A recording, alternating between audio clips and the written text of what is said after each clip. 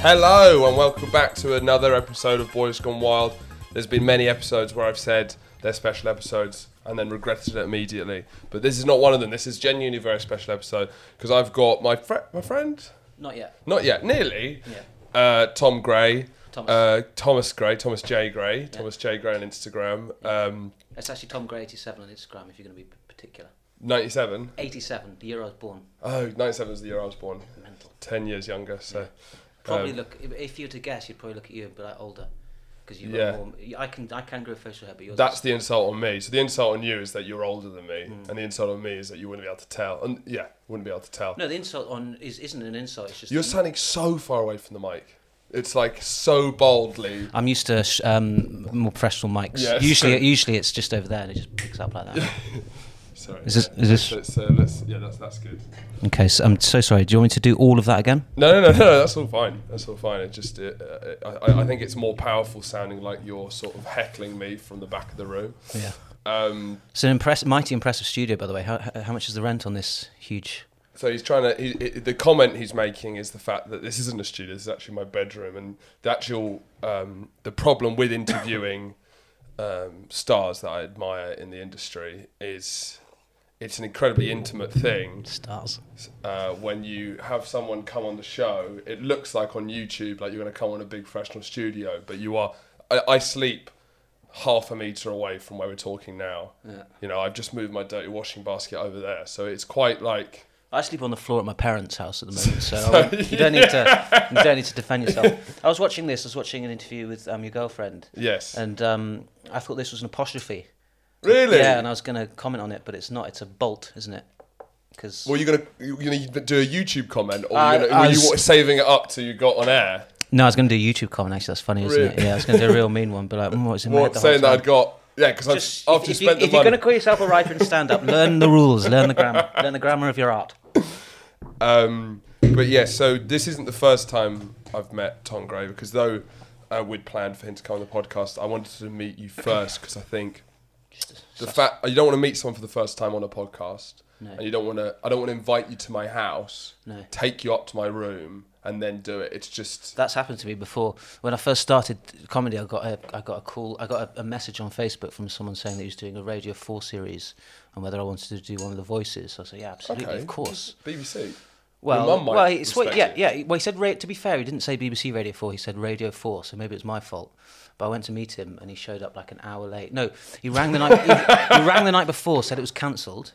And then the next day when I was supposed to be there, rang and said, "Where are you?" I was like, "You told me it was cancelled." He goes, "Oh, is it this Tom? Sorry, I thought it was the other Tom." So I'm so sorry. I was a little bit naive boy, so I sort of sprinted there. You're quite a polite man. Very polite man, yeah, raised well. And anyway, sprinted there, met him, and he was sort of, he had these tics, which isn't. Is that better? I'll just sorry, yours as well. Yeah, don't worry. I don't want to mean to. No, the whole point was I didn't want to take the legs out. Yeah.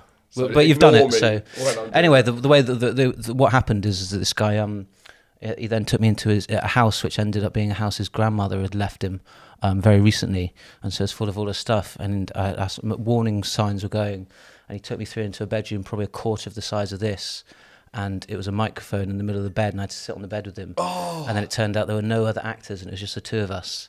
And he was like, "You're going to be playing Dave, and I'm going to do all the other voices. The year is 2047. The British government has..." And I'm like, it's like Partridge when he goes into his mega fans, and I had to do the whole thing. There's a recording of it somewhere. It was the scariest. Yeah, it was scary. So he Facebook messaged you? Is that clear enough? Yeah. He Facebook messaged you. Well, that was what you did, wasn't it? Facebook messaged. I once got Facebook message from Daisy May Cooper about 10 years ago asking me to be in something, and I didn't reply. So, but you did reply to the Radio 4 guy. But I did reply to the Radio 4 guy, yeah. Yeah, there's a lot of weird stuff like that in comedy, because you're all trying to get stuff made, and it's like the weird casual lines. Like we set up on. Well, firstly, there's still a lot more questions on this Radio 4 thing. So why did he say Radio 4? He just said Radio 4. He just said Radio 4. What he meant was, I've written a thing. I'm going to send it to Radio 4, and they're definitely going to pick it up.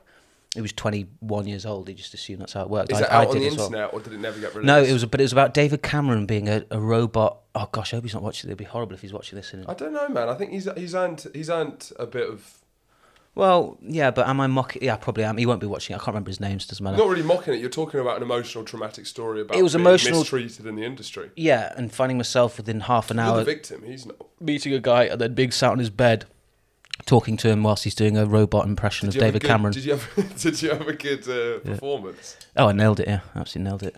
Did you smash out of the park? Smashed 'cause out of the park, yeah. As nervous as you were, you're Yeah. still when it comes. As soon as lights action, Yeah, Tom Gray. I was a Hoover. I was some sort of Hoover. It was one of these wacky Radio 4 things. But you how know. much do you go into it? Because this is like one of the skills that I respect about your end of comedy, being an actor, is the kind of ability just to like turn it on Mm-hmm. to be a completely different person. So were you nervously going around the room thinking, oh God, I'm being awkward and polite, and then action, you're like, meh, meh, meh. I was yeah, pretty much. So.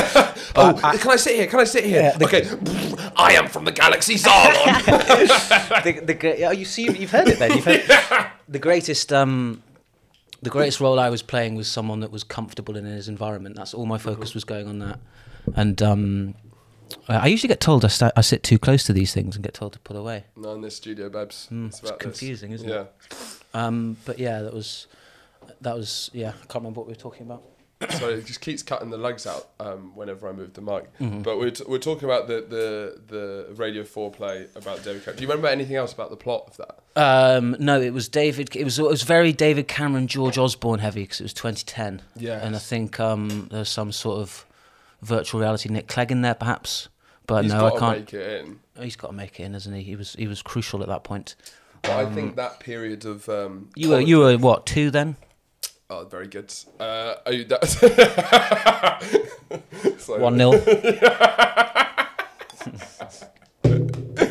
1-0. No, that was. I feel that was like a good time for comedy. Was the kind of nothing years of Cameron, Miliband, and Clegg, where everyone was the same. So Yeah. there was so much room for satire. Yeah. Like that was the easiest time for satire.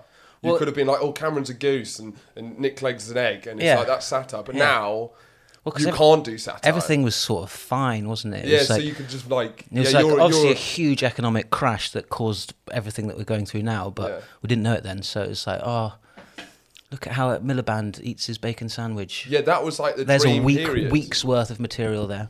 And you could have done so much because that was when you were. I know.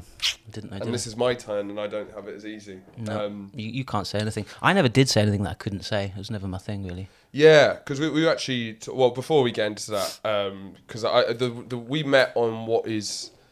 Bumble. Well, no, this is what I was trying to say. We went on a comedy mandate, which I've had a couple of.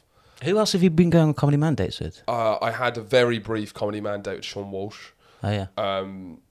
But because he's a bigger name than you, it was a shorter amount of time. Like we spent a long time together. Sean Walsh, it was. Am I acting like that didn't affect me? Yeah. Yeah. Even though it's obviously true. How's his dance? He's the one that danced on danced on telly, is he? Is that him? Yeah, he's a big. They know who he is. So you don't need to explain. Sean Walsh. Yeah. You know. I know. I just wanted to reference that little moment This in is Tom Gray, by the television way. history. Do you want to Thomas explain Gray. who you are? 'Cause My I name is don't know. Thomas. My name is Thomas Gray, and I suppose I've been You're like a poor man, Sean Walsh. I'm a poor man, Sean Wolf. I don't know who he is. Horatio's looked up to me for some time, haven't you? I did. Comedically, Yeah, I did. And I used to, yeah. I'm also an excellent history teacher. Yeah. Yeah, and I like football. That's all they need to know. Yeah.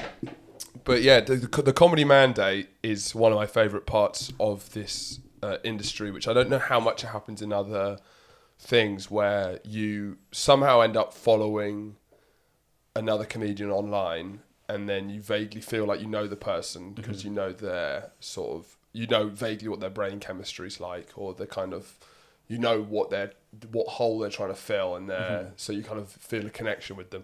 And they're doing stuff where they're putting out a lot of vulnerable stuff, so you feel you know them, and you don't know them at all.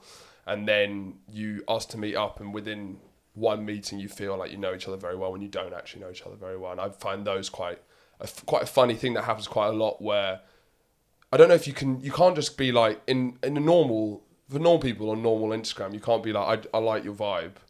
do you want to hang out? That's super weird. But in comedy, it's like seen as part of the job. I feel nervous doing it though because Oh, you still get like, but it's like a date feeling. It is, yeah. You get like the sweaty palms. You're like, is he gonna? yeah. I didn't get that with you though. Did you not? Did you not? Nothing. Forgot your name before you. Yeah, no, of course not. Of course not. But yeah, because we've already done very intimate things because we also watched an England game together. We did, and we're going to watch the one tonight. Was And we're gonna watch the one I tonight. taller than you thought? Yes. People always, yeah.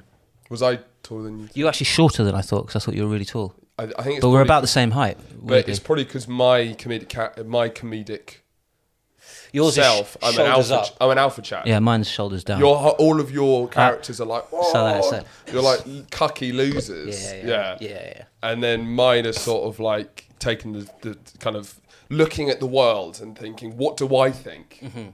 And then devastating social critiques. It's so devastating. as well. That's what I'd say. If Should you I wear this describe like me, you, or am I good with them on? it's complete. It's up to you. You can put them however you feel. Just thought you look quite cool with the double. They also always suit. This is how Andrew wears his. You can do double. Come on, we'll cut that. We'll edit that out. Yeah. We'll edit that out in post. Yeah. So we've already done fairly intimate things. Watching an England football game with a stranger, I feel, is something that's quite bonding, a nice thing. And then this is coming out. We're going to watch the England-Germany game in 2-3 hours. This comes out on Friday. So they already know what's happened. By quite a while. Everything's been said about it. So we have this naivety. So I'm going to make my prediction now. So what's the date? Well, you're going to make your prediction now. Did you see how quickly I that caught was that? Spider-Man, like, yeah. Because this is watch is broken. I refuse to accept it's broken, Yeah, so I it get keeps that. popping out. I get that. And it's gold, so you just want to show people. You Here's my prediction, right? got to remember, people are watching this. They know what it is. Exactly, but I want them to be impressed with me, not to... They're not joining in, is he right? They're going to be like, whoa, that's impressive. 3-0, Sterling twice, Calvin Phillips once. Imagine if that happens. Okay, so England, Germany. You do one as well. I'm going to say cagey. It's a cagey affair. I'm saying England go up, Germany equalise, 1-1, extra time. England win 2-1 in extra time. So we're going to win. So that's you've got to think that. I'm very cynical about England, but in the run up to a big game, you can't be betting against us. No, I agree. We've got the history. You can't be betting against us. You have to. We're toxic. It's a very toxic country, very toxic team. Game day, forget all that. All right, we're here to win. We're here to close the borders. You described it as being like the purge for patriotism. Yeah, I think being an England fan and how I view myself is we all agree that we're not a huge fan of elements of England as a country, specifically England. Like Specify specifically England. You know, Britain, global Britain, Scotland. You can have a Scotland tattoo. That's cool. Welsh tattoo. It's like how authentic and hard that is. Because these places are perfected utopias. Yeah. Everything's perfect in those And it's countries, like but in England, there's so much that's wrong. But in those places, it's fine. Yeah, Scotland. That's how I feel. Yeah, and Scotland and Wales, it's like even Cornwall slightly. Yeah. You know, they sort of avoid all of the money they made from slavery and the British Empire, and they just act like, well, it was your idea to England, and it was like everything gets dumped on England's doorstep, sort of rightfully so. But when it comes to international football tournaments, no matter how progressive and woke you are in your everyday life, no matter how right on your politics is, as soon as that England top gets pulled over my head and it's kick-off, it's over. I'm slept. That's It's my new word. over. It's completely over. Like You're slept. Well, as opposed to woke, I'm slept. I came up with it last night. Is this you being red pilled? Yeah. With that England shirt on, yeah. I'm asleep. I'm asleep. I'm fast asleep. I can't be held accountable for anything I do. Sorry. I was asleep then, actually. Yeah. Yeah. Have you got an England shirt? We should. I've got I've got my England shirt. Have you got two, perhaps? No, I've got an Italia shirt. No. But I don't want to wear an England shirt for this because I don't want people. Because it's not the perfect occasion. You've got an England shirt. England, Germany. Nah, it's not. No, I'm going to wear it for the match. I'm not going to wear it for this podcast. I see. Because Yeah, it'll be what you're watching. It wouldn't make sense. Yeah. Everyone's going to be talking about it all week. Yeah. You don't want to see the pre-match build-up. Yeah, you're right. 3 days after the match. No one wants that. Like, how horrendous is that? Yeah, it's like a hangover. It's like seeing like a Glastonbury 2014 like pamphlet which is telling you what's going on there. 6 is that feeling of like, oh, this is horrible. When you say like the timestamps of when people are performing, it's like this has all happened. Some of these people are probably dead now. I got lost at Glastonbury 2014. Oh yeah, yeah, completely and utterly lost. You give me that vibe of a man, one who would end up in Glastonbury, and when he's there would end up being lost. You really lost at Glastonbury. Yeah.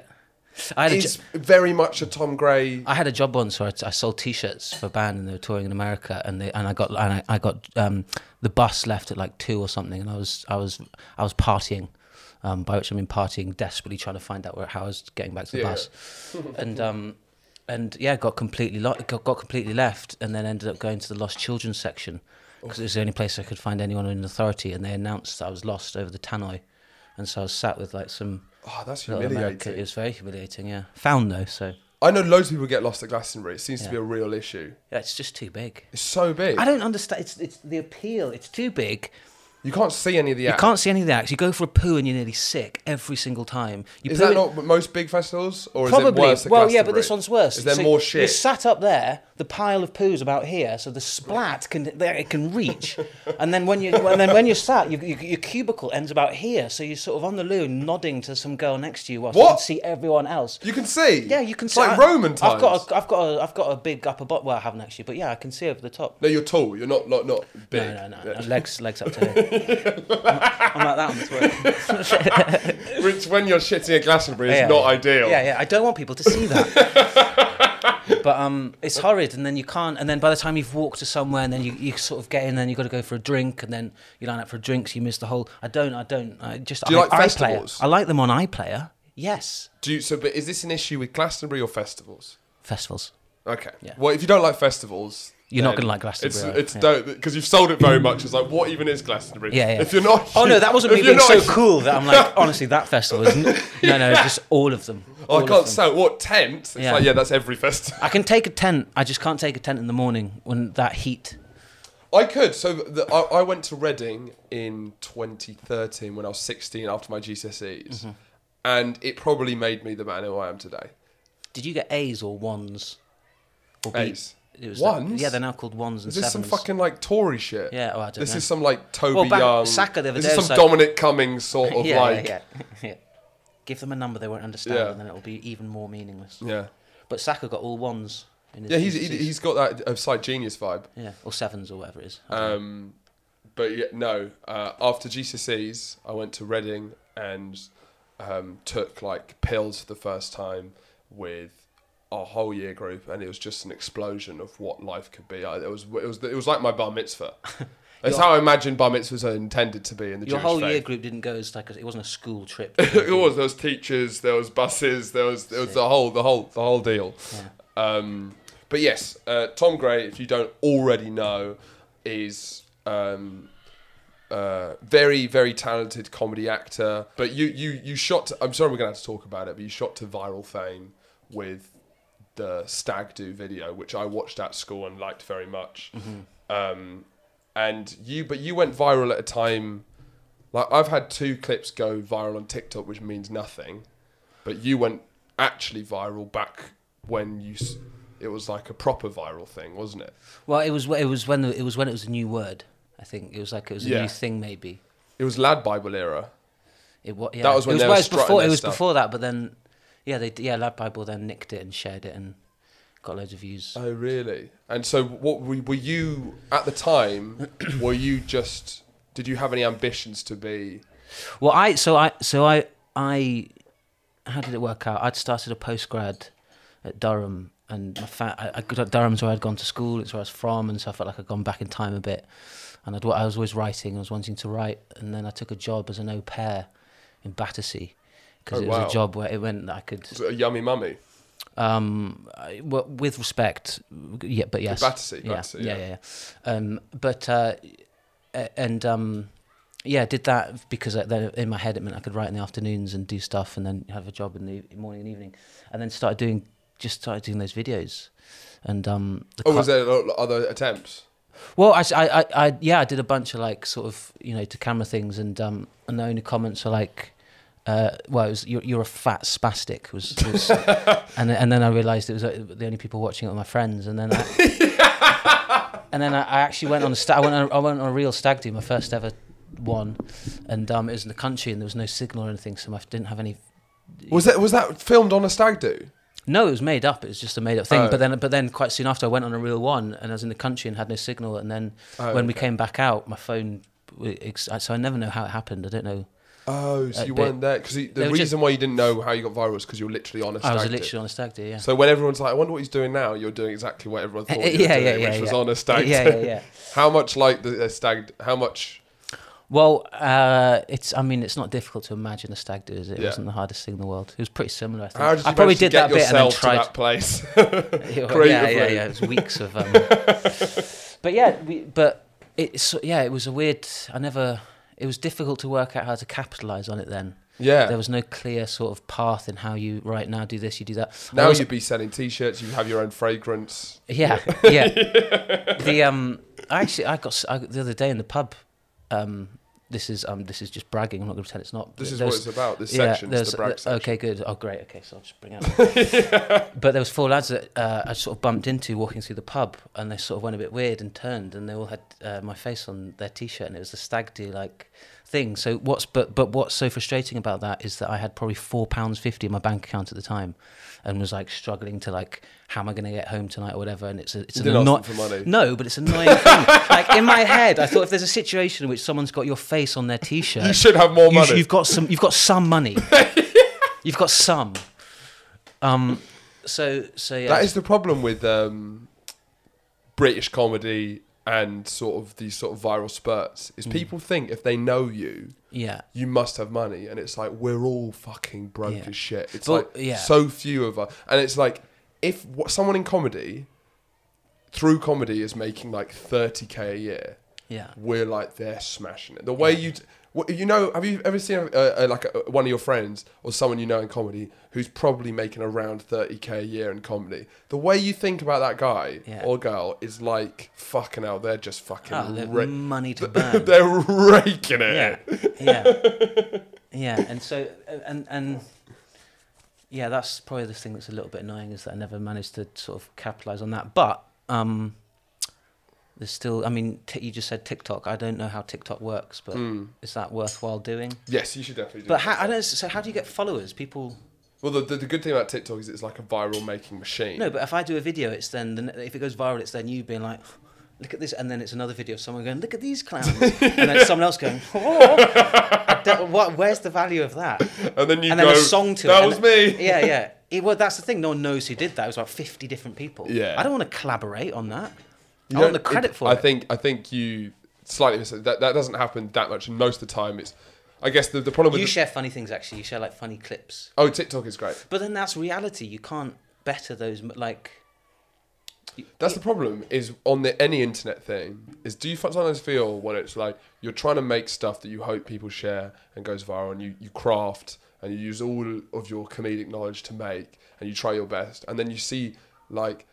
a fat person falling in a bin, and you're like, well, I'll never achieve that. It's not even that. It's Vicky Pollard as a character. How would she stand out when you can go on TikTok and see the actual Vicky Pollard's making funny video and doing like, or video of the, like, it's made it, I don't know, it's made it a bit difficult. But with the Stadu video, how did it feel that sort of, when it started going viral at the time? Because it wasn't when there was like lots of those sort of things happening.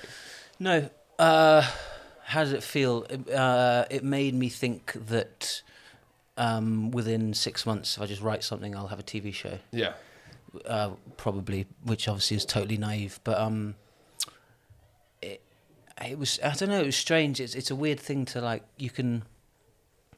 there are certain settings you can go into where you will be recognised. It happens less now, but certainly before, you'll be recognised and treated like you're someone, I don't know, famous, important, and then you'll go into others for months and months and no, just normal. Like it's a weird status thing because it's a YouTube video. You're not famous or anything, but there are some people that will treat you that way. Yeah. And then it's embarrassing because the answer's, oh, what's he from? Which film's he from? Oh, it's that little 5-minute video made in his bedroom 10 years ago. Yeah. And then you sort of, your I don't know, sense of pride crumbles a little bit in that moment. And it goes through a thing of going up and down in a sort of bipolar sense. Yeah, but it's fun. I mean, that stuff. I did it. It was a while ago, and then I also felt like I was doing them, and it was just kind of slightly.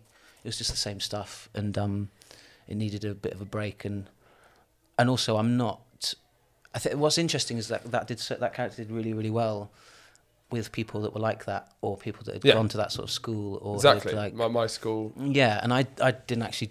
That wasn't my background, so I didn't. And also because I called the character my own name, I started to worry that there was a like sometimes I get pitched things, and halfway through the conversation you realise that they think that you're that prat. Yeah, and that was a bit demoralising because you think you've done a clever comedy character, and then you realise some people don't. But then you with your Instagram sketches, you've sort of managed to blend them quite nicely, where it's like the kind of like funniest aspects of yourself, where it's not so ridiculous, but it's still got the bit elements. I think now it's just a case of trying not to let anyone know who I am. I think it's quite a fun. So not let people know where I stand on anything. So nothing's political, particularly. Nothing's like. Well, this is where we were talking about this. This is where we're kind of in very different things, because your background is sort of character comedy, sketch stuff, and film stuff, and I'm doing stand up where the emphasis is so much about what do you think, who are you, so I guess we just come from very different. I wish I was in that apolitical thing, which is the funniest place to be right now, in my opinion. It's the place that I'm jealous of because I hate both sides. But then all of my clown, whatever it is, the funniness inside of me is a ranting Clarkson. Yeah, but a ranting Clarkson is immediately a character. So like, I guess so. I say it's me, and I say what I think, and that's when I'm funniest. Well, Partridge, it's very vulnerable. Coogan talks about Partridge as being, he's all those ridiculous. All those ridiculous things that character will spout. He says are pretty much like they're his first. It's like an adult is someone that's learnt to sieve those thoughts. So you have that first thought. You're an adult, so you don't say it, and he just removes the sieve. So there's a part of Partridge that's him. And so, do you think my characters are sort of Partridge-esque? I would say no, but like your authentic stand-up that's mining truth for funny. From Bill Hicks through to whoever, they're still characters. Bill Hicks is still a character. He's playing a shtick. So I don't think it's you can go sit like Louis C.K. can be brilliantly insightful, but then he's also incredibly silly. Yeah. So that's what I think I'm trying to head a bit more, is trying to like have the both sides, because I feel sometimes I look at my set and I'll be doing gigs and I have like a room and it'll be like Nazis, paedophiles, and it'll be like, God, I just don't have any other options. Yeah. Or if someone goes, oh great, do you want to do this at a paid spot? Is it fine to work clean? Yeah. And I'm like, is it a 2-minute set? Like maybe I can do 2 minutes. Yeah. But then, could you do like 20, 15 minutes? I'm like, no.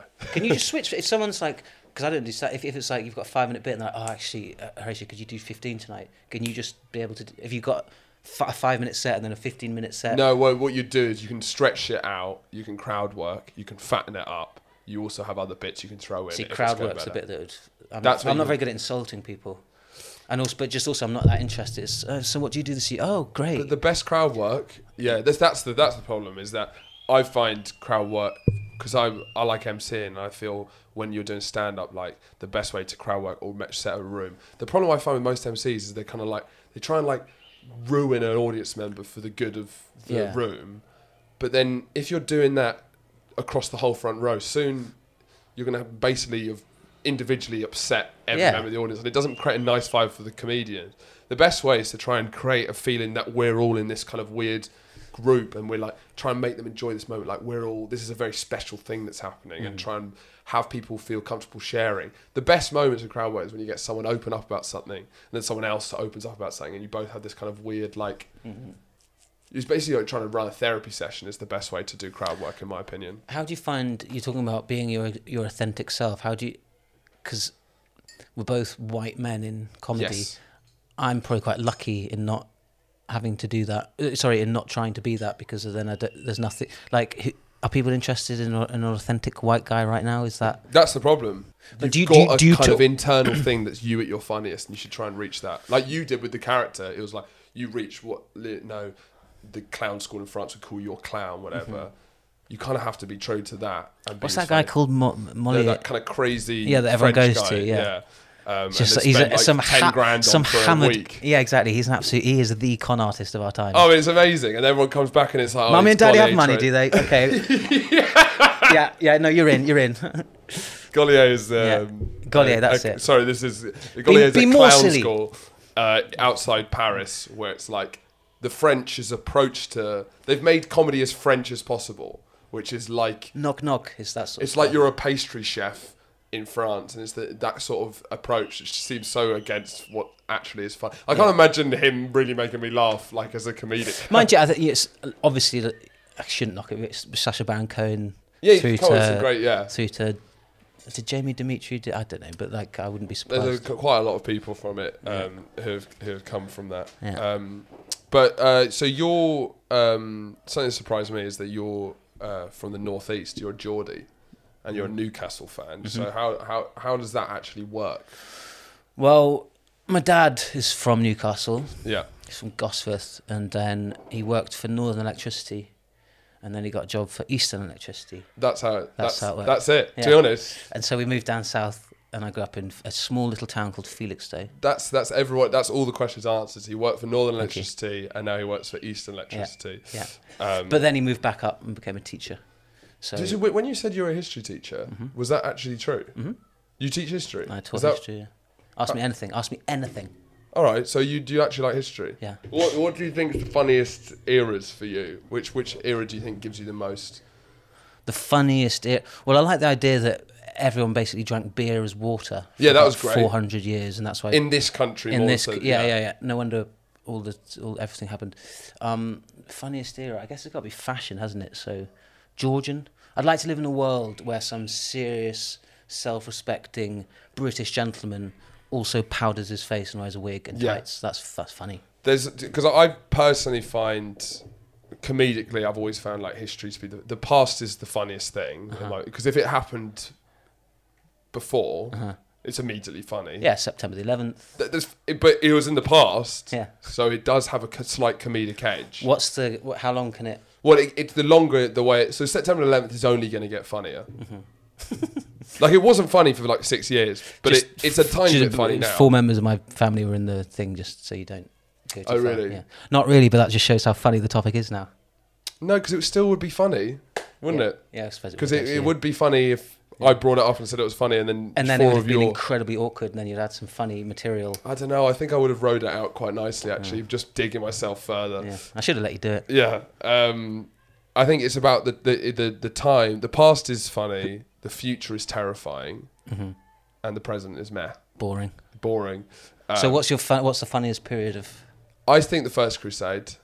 Of course. Of course. I think I think the kind of I really like Europe post the kind of amazing achievement of the Romans, how they were like the most sophisticated empire of all time. They ran the whole of Europe, and then the barbarians were just like, fucking, we had enough! And they smashed it, and they destroyed Rome, they sacked it, they burnt all the things, and they put nothing in place. And it was... Took you ages to make, did it? Thank you.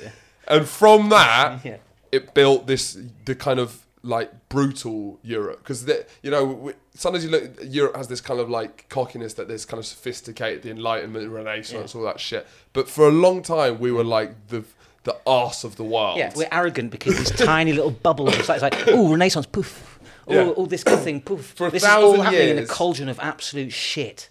For 1,000 years... Well, that was good. We're proud of that. For 1,000 years, we were just absolute scum, all of us. And then just the rallying cry of people saying, we're going to take back Jerusalem. And then just everyone going like, Why? Absolutely. Why? There's nothing else to do. Ah! And I do think the medieval period, just as a whole, is so... Because your life was so shit. Yeah. Did you ever do D&V? No, I didn't know. No. But D&V, like, it was... I did CCF, and we were supposed Yes. to do DFE in it, but I was a bit naughty. conscientious objector. I was a conscientious objector, yeah. or it rains, you set up a tent, you cook shit food. Yeah, and I'm yeah. like, this was every day in the medieval age. Yeah, Like, yeah, waking yeah. up, you've got like a potato sack Yeah. on. You're so dumb. Yeah. You remember, you're like so dumb. You Yeah. you think the earth's flat, you can't read. Yeah. You've never left your village. It's just the image of them all like, to Jerusalem! Ah! 4 hours later. Ah! Wait, does anyone know where... Is it... It's, oh, fuck, okay, that's quite... Maybe we should walk. Like, Yeah. the practical realities of, like... And just walking and then knowing that most of you will die. Yeah, yeah. Send a The message... average age is like 30. Yeah, yeah. We've just lost Like, the battle. you're an elder. yeah, literally. Cloaked.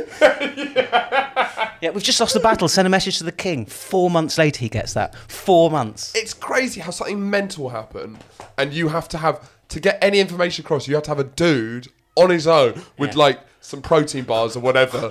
He's got like every aspect of it. Yeah, yeah, yeah. It makes me. Gets there, it's like, oh, but do you know what? How do you not lose it? Did you make spares? It was Did something you about learn it? something about supplies. Fuck. I've got it. Just give me a minute. Give me a minute. Oh. Yeah. And then he's thinking, can I go back? No, I can't go back. Yeah, That's yeah, only yeah. 4 months. Oh, yeah. I wish I could just.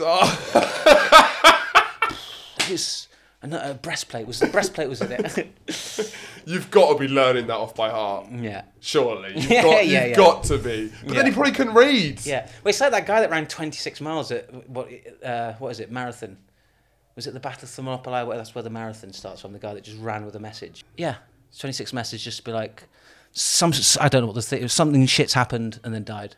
Yeah. That's All of it makes me laugh so much because, and also I've got a picture of Edward the sixth, who's Henry that's the son. son of Henry Edward the VII.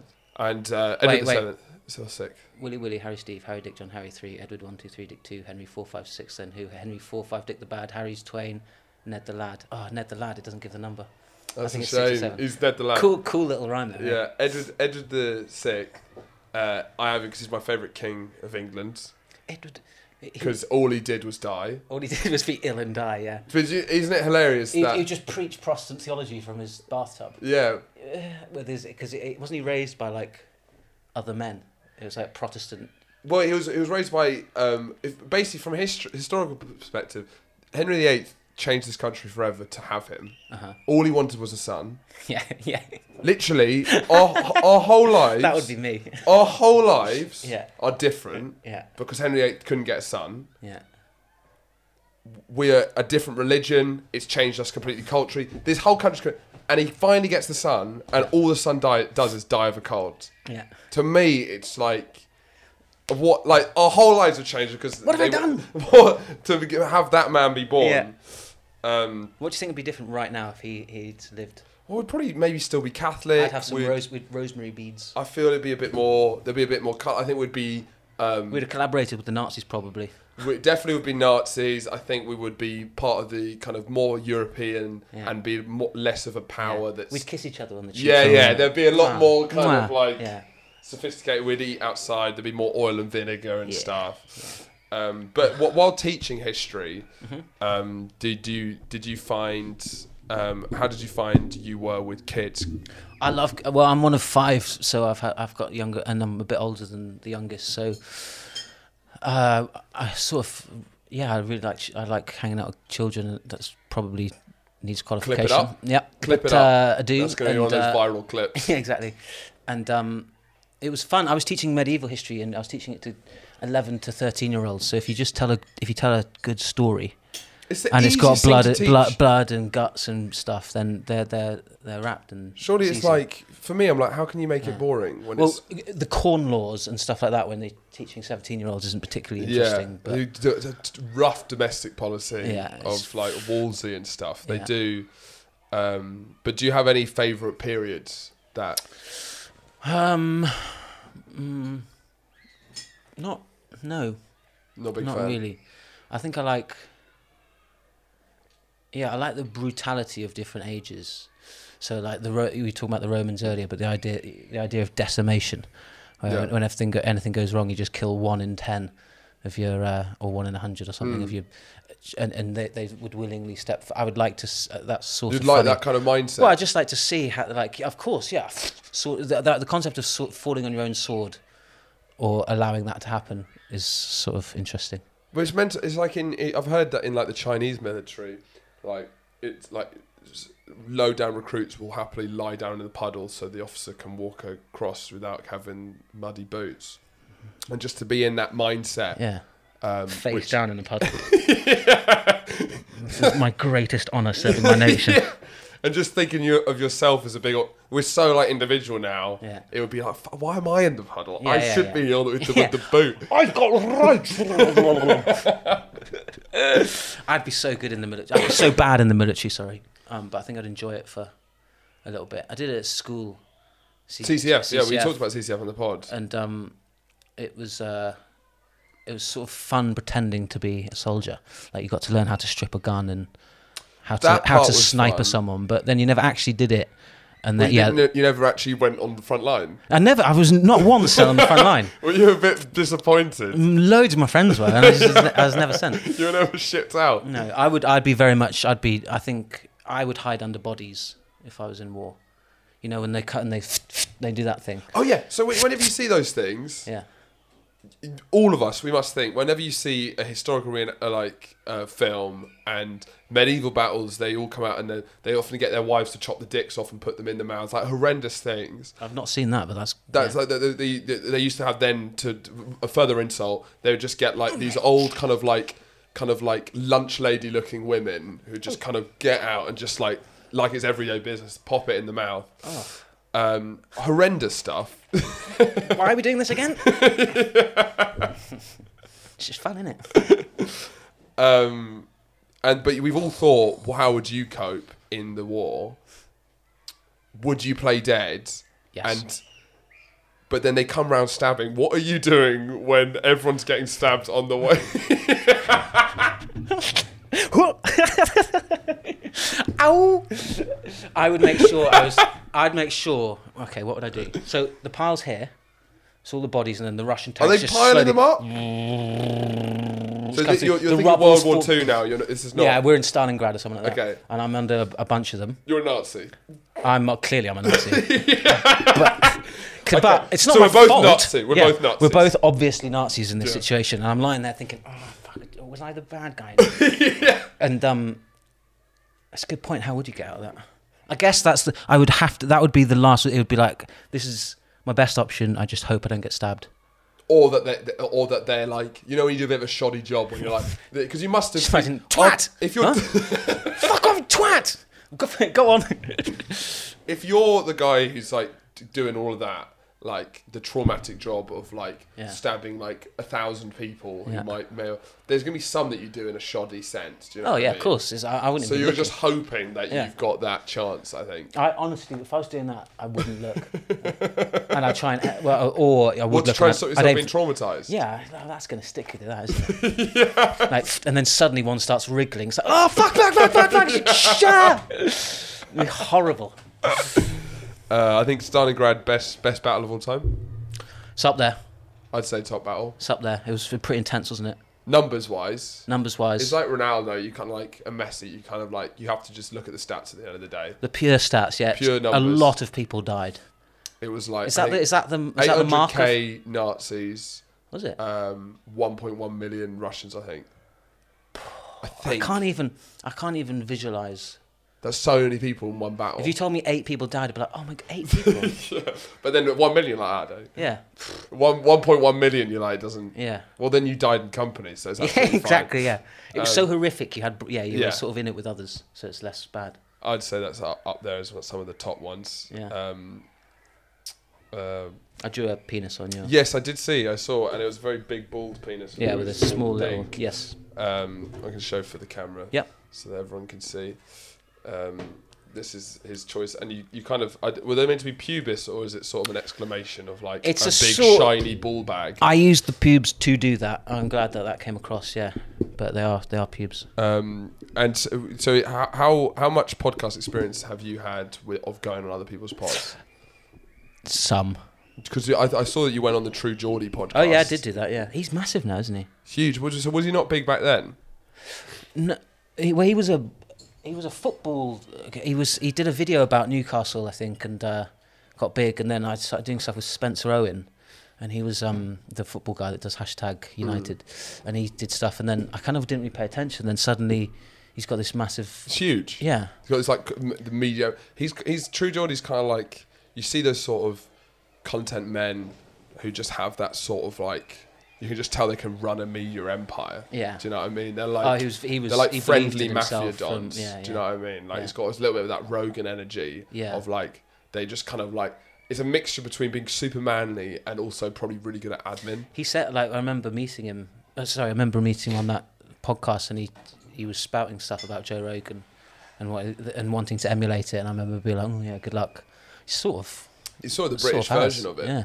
Oh man, maybe I should get back on that and get some followers. Oh, you definitely, man. Because with how do you find the whole kind of marketing side of it and having to like? I hate it, and I'm not very good. But that extends to like, I don't know how to do a swipe up on Instagram. I don't know what TikTok is. I don't know. Yeah.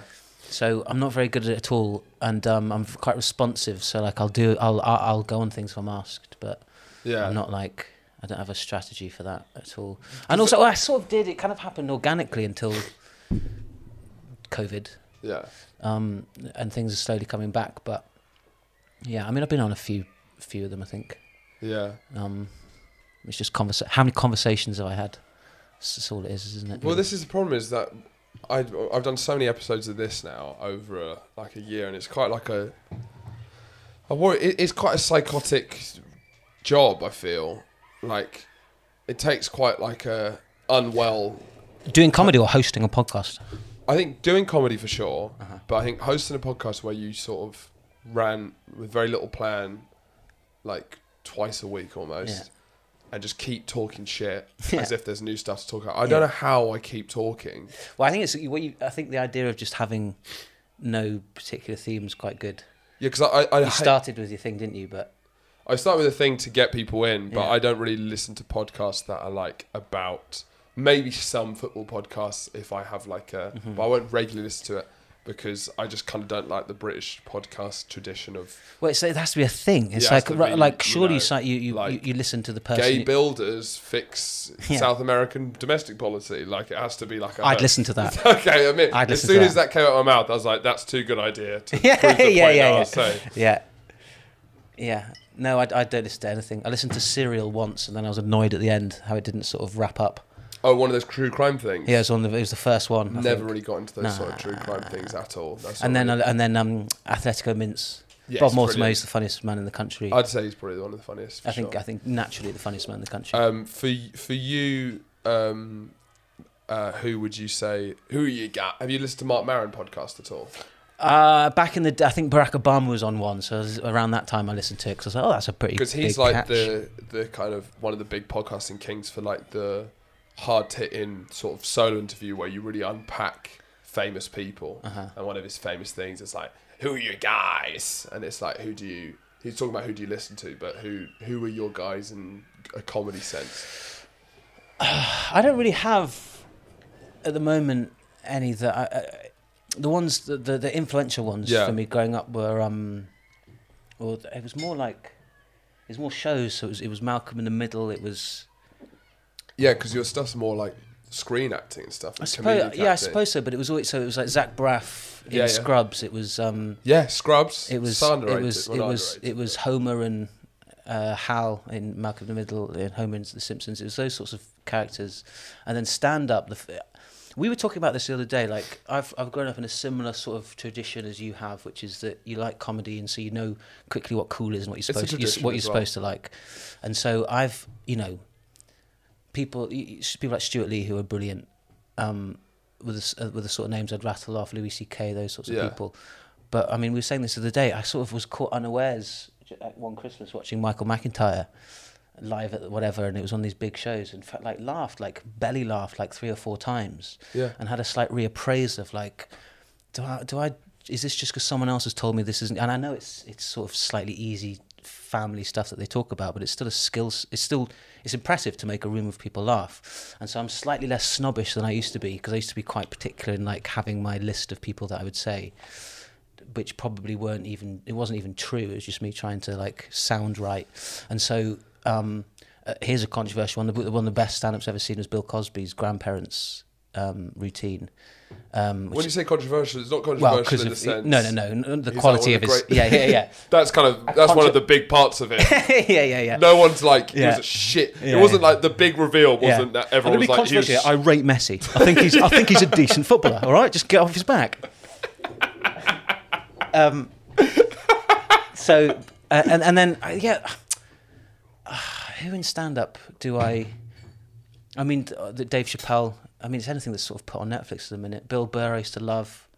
But I think the point we were talking about is, I think, a shift that's happened in British comedy is because you came up, which is, I have a slight nostalgia for that 2010 era, because I have quite a lot of friends who kind of grew up, and that was when I was at school. Yeah. And it was kind of seemed like this kind of weird time just post the financial crash. Yeah. Where it was like this kind of weird time to be, it kind of frozen time, this kind of long period that, and I think during that time there was a lot of anxiety about how good something is coming from the kind of Stuart Lee critique of Russell Howard and stuff. And I think recently now, because everything's so fucked, and people, it's so hard to get money anywhere, you can't.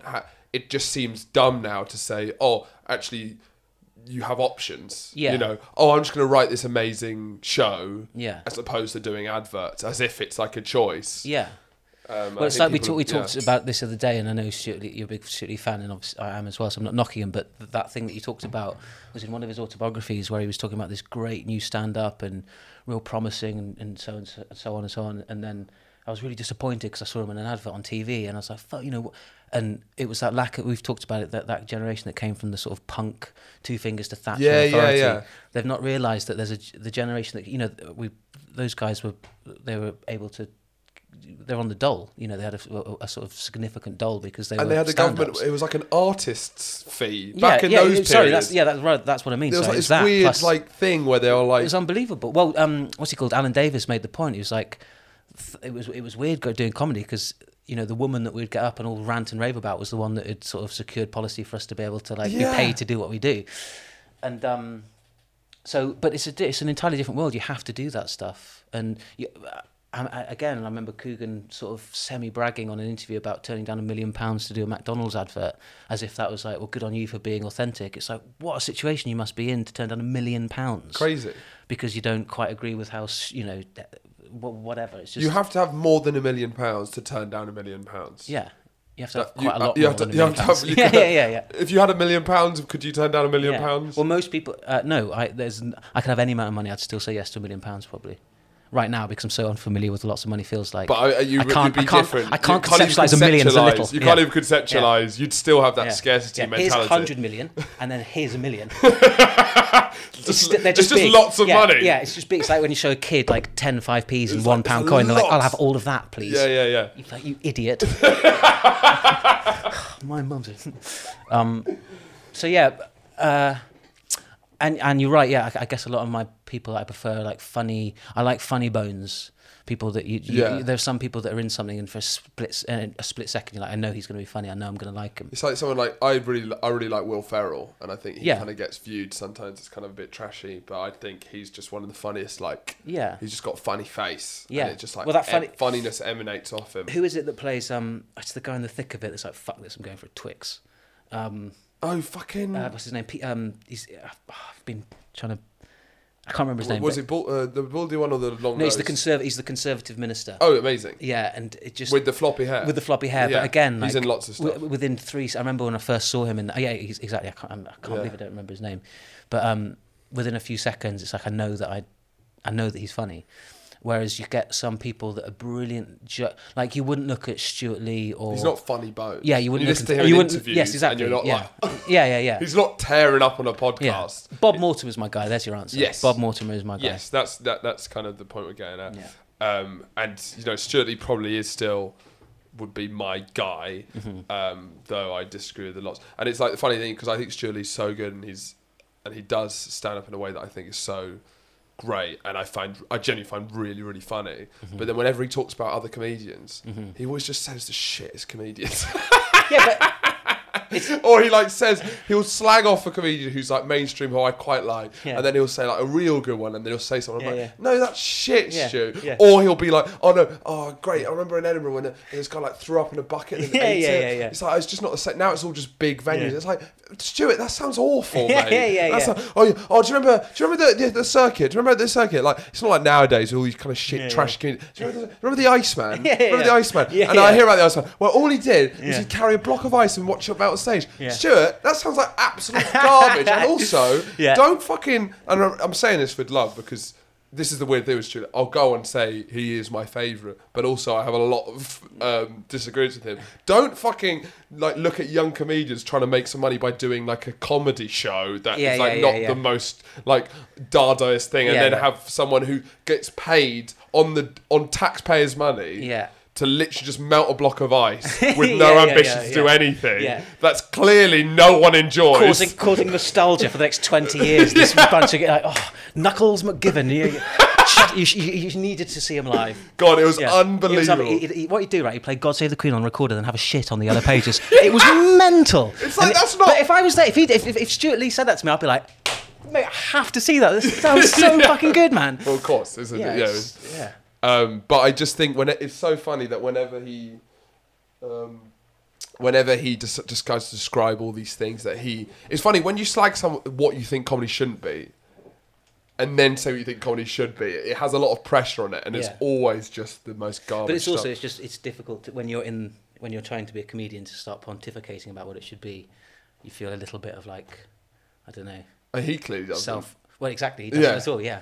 But what I like Stuart Lee, because Stuart Lee, people talk about him like he's this sort of like, they kind of treat him, the negative critique they kind of give of Stuart Lee is that he's sort of like this really snobby, kind of powerful member in the industry who like is just so up himself. But I see him more as this kind of like, he's almost like a gangster rapper. Yeah. Like he calls people out. Do you know what I mean? He's like a shit talker. Yeah. I think people, because he's such an intellectual styling, and he feels like there's elements to him that feels like the kind of cultural mainstream in a way. I think he's more of just this kind of like fuck you rapper who's just like going two fingers to everyone. But there you go. That's we were talking about it earlier. He's created it's a similar. It's like Jack D being grumpy one day, and then that's his act. Yeah. Like Stuart Lee is authentic and him whatever blah blah blah. But it's also an act, and so like I'm pretty sure in reality he'd be lovely to all. Like I don't know the guy from Adam, but like I'm sure he would be great to everyone. He'd be lovely, supportive, but then when he was on stage, it's a different thing. It's not necessarily reflective of him. I don't know. But the effect- I've heard stories about Stuart Lee that make me laugh quite a lot, because I think he just kind of struggles to know how to fit in, and kind of does a lot of social faux pas. He's not like this really. Oh, I like him. I like him. Do you know more what I mean? now, He's yeah. kind of like this. He's this weird sort of ghost in the industry who sort of like moves from green room to green room and just like doesn't quite know what's going on, but then does the best stand up. And it's like Yeah. this weird. He's kind of weirdly out of the industry, but then sort of haunts the industry in this Yeah. kind of strange way. I haven't seen him in years, to be honest, so I shouldn't comment. But I saw he his- is the face in the crowd. When I used to do stand up, it was I just see a sea of him just going. And that was a problem for me. And then I think the more you do stand up, the more you respect Michael McIntyre, basically. Yeah. The more gigs you do. 100%. Yeah. And from starting out saying this rubbish, as he's Yeah. like destroying the Wembley, like everyone's laughing. Well, I said the other day, I did a music video with some people the other day, and it was we're driving back, and in the car it was me and then 3 or 4 like 20-year-olds, very cool, you know, or appeared it at least. And Coldplay came on the radio, and then all of them were like, oh, and turned up. And we're singing all the words. Now I'm attuned to like, Fuck Coldplay. yeah, but I love Coldplay, but I pretend I course you don't love like Coldplay. And but it was the first time in my life where like that, I don't know, the effect, like I grew up with How were they Noel do- Fielding and people like that being like, fuck Coldplay shit. So it's like, okay, it's cool to not like Coldplay. That's gone, and now all the cool kids like Coldplay. The world is meaningless. Well, I think that's what's happened. Is It's a that flap of the carpet and it's all new again. yeah, but it's not. We're not even going through like a clear era. It's like this. It's a kind of a nothing space where it's just redoing the old stuff. But with the way that the young guys sort of played Coldplay, was it done with a irony at all, or a post-irony? No, because I don't think they were aware that it was ironic to like Coldplay. Because that's only that was they're only also 4 stunning. years younger than me, and that's still a shock to me. So I don't know. Yeah, Maybe but to be honest, you might just be in a car with some fucking losers. Let's be real. Yeah, This story might be. I just made the whole thing up because I love Coldplay. Yeah, it's like that. There's some cool dudes. Yeah. You know, they were like, Ben Sherman shirts. They were like they're proper cool dudes. You know. And then Nickelback came on, and but I would say maybe I'm not, but there is a 4 years difference. There's more difference in that age range than I think there is between, like hang on, maybe I've got their ages wrong, and they're probably going to watch this. They're all lovely, but probably won't watch this. You said that a couple of times. It'd be amazing if they managed to watch this. I've got a lot of pull. Do you think you've got a huge pull? Yeah. Ask me how many followers I got. How many followers you got? Under 50,000. Under 50,000. Yeah. Me too. Yeah. So we're in the same. 50,000 is a big number, though, isn't it? Yeah, it's huge. Yeah, and we're both in the same bracket, which is the. I've got none. You do Instagram, don't you? Yeah, but not as. How do you get follow? How do you share things? How do you galvanise support? On Instagram, it's impossible. I've been putting all my energy into that one. Yeah, but you've got a fairly decent amount of followers. Not for the energy I've put in. I guess not. Over the years.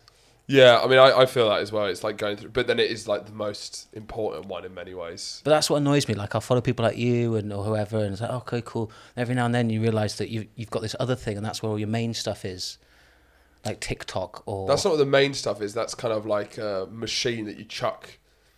It's like just like putting coal in an engine and just letting that shit roll. But Instagram's where you like can actually meet people and stuff, and like it's like a base. I feel it feels cooler. Yeah. And also like Stuart Lee chatting shit about social media, and like back in the day back when I was basically Stuart Lee's just slightly annoyed that it's not forever 1985. Yeah, exactly. That's and he's annoyed that Thatcher's not in power, so he can't be in his boots and kicking stuff and spitting on people and cutting their face with his mohawk. Yeah. That's what Stuart Lee wants. Because do you hear him talk about his favourite comedian ever, Ted Chippington? I have heard that. Yeah. Well, he's one of those sort of. It's in the bit where he talks about the melting block of ice. Yeah. Who was that guy? He was like an enigma that disappeared. Or something. Ted Chippington? Yeah. Well, Ted Chippington, whenever Stuart Lee's asked who was his inspiration, like you said Bob Moore, I said Stuart Lee, and then of course Stuart Lee says my inspiration was the guy who was opening for The Fall, the punk band in 1980s at a uni gig, and he bombed, and he just told this terrible joke over and over again. And he was like, it's the best thing I've ever seen. I was like, that sounds awful. I wonder if it's because, you have like Monty Python and it's hilarious. It's the rock and roll aspect. But it's also, in the 60s, it was a man playing a woman. A working class person in a role of authority. This is world changingly funny. Yeah. So it was something written into the culture and the context of the culture. Maybe the 80s, I wasn't there, but maybe there's something about the kind of. We're so saturated with people doing things that are unexpected or silly or like anti-authoritarian or whatever that it's the power of that doesn't work. It's why like even all those mid-2000s films that Seth Rogen and everyone are constantly apologising for because they realised they could get done, where it was gross out swearing and like sexual humour, and I mean that's completely and utterly gone. It's just because it's been done. But it's been done. Yeah, it's boring. Do you find any of the trends that you've noticed in comedy where you think, like, I guess I wonder if there's going to be a rebirth. Maybe in the late 90s, but pre The Office, there was a bit more flamboyance and silliness to go with the sort of hedonism of the 90s. Yeah. Then The Office made it all about realism and subtleties and performance, and it's kind of the era we're kind of both from comedically. I felt like that sort of defined such. I mean, David Brent still appears so often, even though it's been so long. And then it was like the post Louis the TV show, which is like the mixing comedy and drama, comedy for social change, comedy, blending them. It was art as well, because it was art. Comedy became about quite on the nose, discussing politics and being good and having a real moral edge. And I wonder now if after all this shit, we could maybe, Biden's in power, so the Trump era is over. Do you think there might be a rebirth of like silliness? Well, I always coming in the. I always thought that art is best in times of struggle. So, and that's like a, Is that your quote? No, it's my quote. Yeah. No, but it's an accepted thing. I don't know, the World War I poetry in the trenches, or Guernica by I'm literally struggling to reach. Tom Gray, Stag Do. Tom Gray, Stag Do during the Iraq War. Which is now. He's very good on Instagram, so you can follow you at your handle, which is like a child's handle. Tom Gray 87. Yeah. It sounds like you're commenting on Daily Mail articles. Yeah. It sounds like you literally looks like you got an England flag in your. Well, I called my character my own name, so I wanted some anonymity. So I used my own name with a couple of numbers. Yeah. Is there anything else they can find you on? Twitter's Thomas James Gray, Gray. Do you do a podcast with your brother? I did. Yeah, I stopped doing that because it's just it. But well, then ignore that. No. That's called. No, you don't need to listen to that. That's finished. Okay, yeah. no, sorry. No. I can't choose your podcast. I forgot the name of it, so so that was useful. It's a football one, though. But now we're going to go. I think has been a ghost that's been hanging over this whole podcast, as it is the elephant in the room. It is the England-Germany game. What's the time? Well, it's fine. We've got plenty of time. I checked. We've got an hour and a half till pre-match build-up. Can I tell you my joke that I put on Twitter today? Go on. My cab here was a German Uber driver called Alice. Was he a good driver? Deutschland über alles. It's good. Stay silent for a little bit longer. Germany, very Alice. Deutschland über alles. That's the song. Deutschland über alles. German. I did German for like 3 years. I didn't know the national anthem had Alice in it. I thought it means all. Deutschland über alles. Oh, I didn't. I'm not that well acquainted. Did it do well? De vorska is verkstein, de vorska duden is test, mine is frekatein, de vorska uten i freshwadan. Now I remember it. Yeah. Yes, it was that one. Yeah. Did it do well? I got 12 likes. But I did it on the way here. So if you want some like red hot things like that, then follow Tom Gray on Twitter.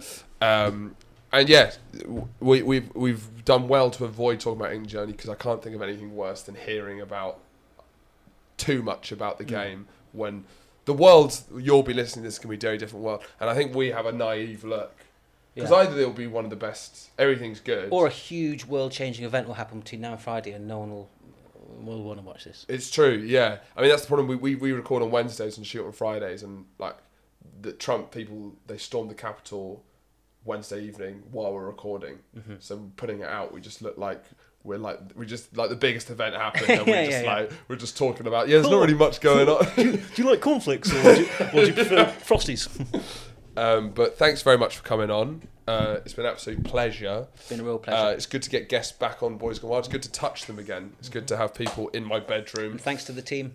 Thanks to the whole team. Thanks for the studios. Is the exit the door just, what is it, 175 metres that way? Yeah, you go out and then I'd recommend the lift because there's a lot of steps. 60 floors up. Yeah. So, and then I'll meet you in the bar on floor 4. I'll have a debrief with the guys. Cool. And do I give your stage name, which is Horatio, or your real name? Let's reveal my real name. Brian. Thanks, guys.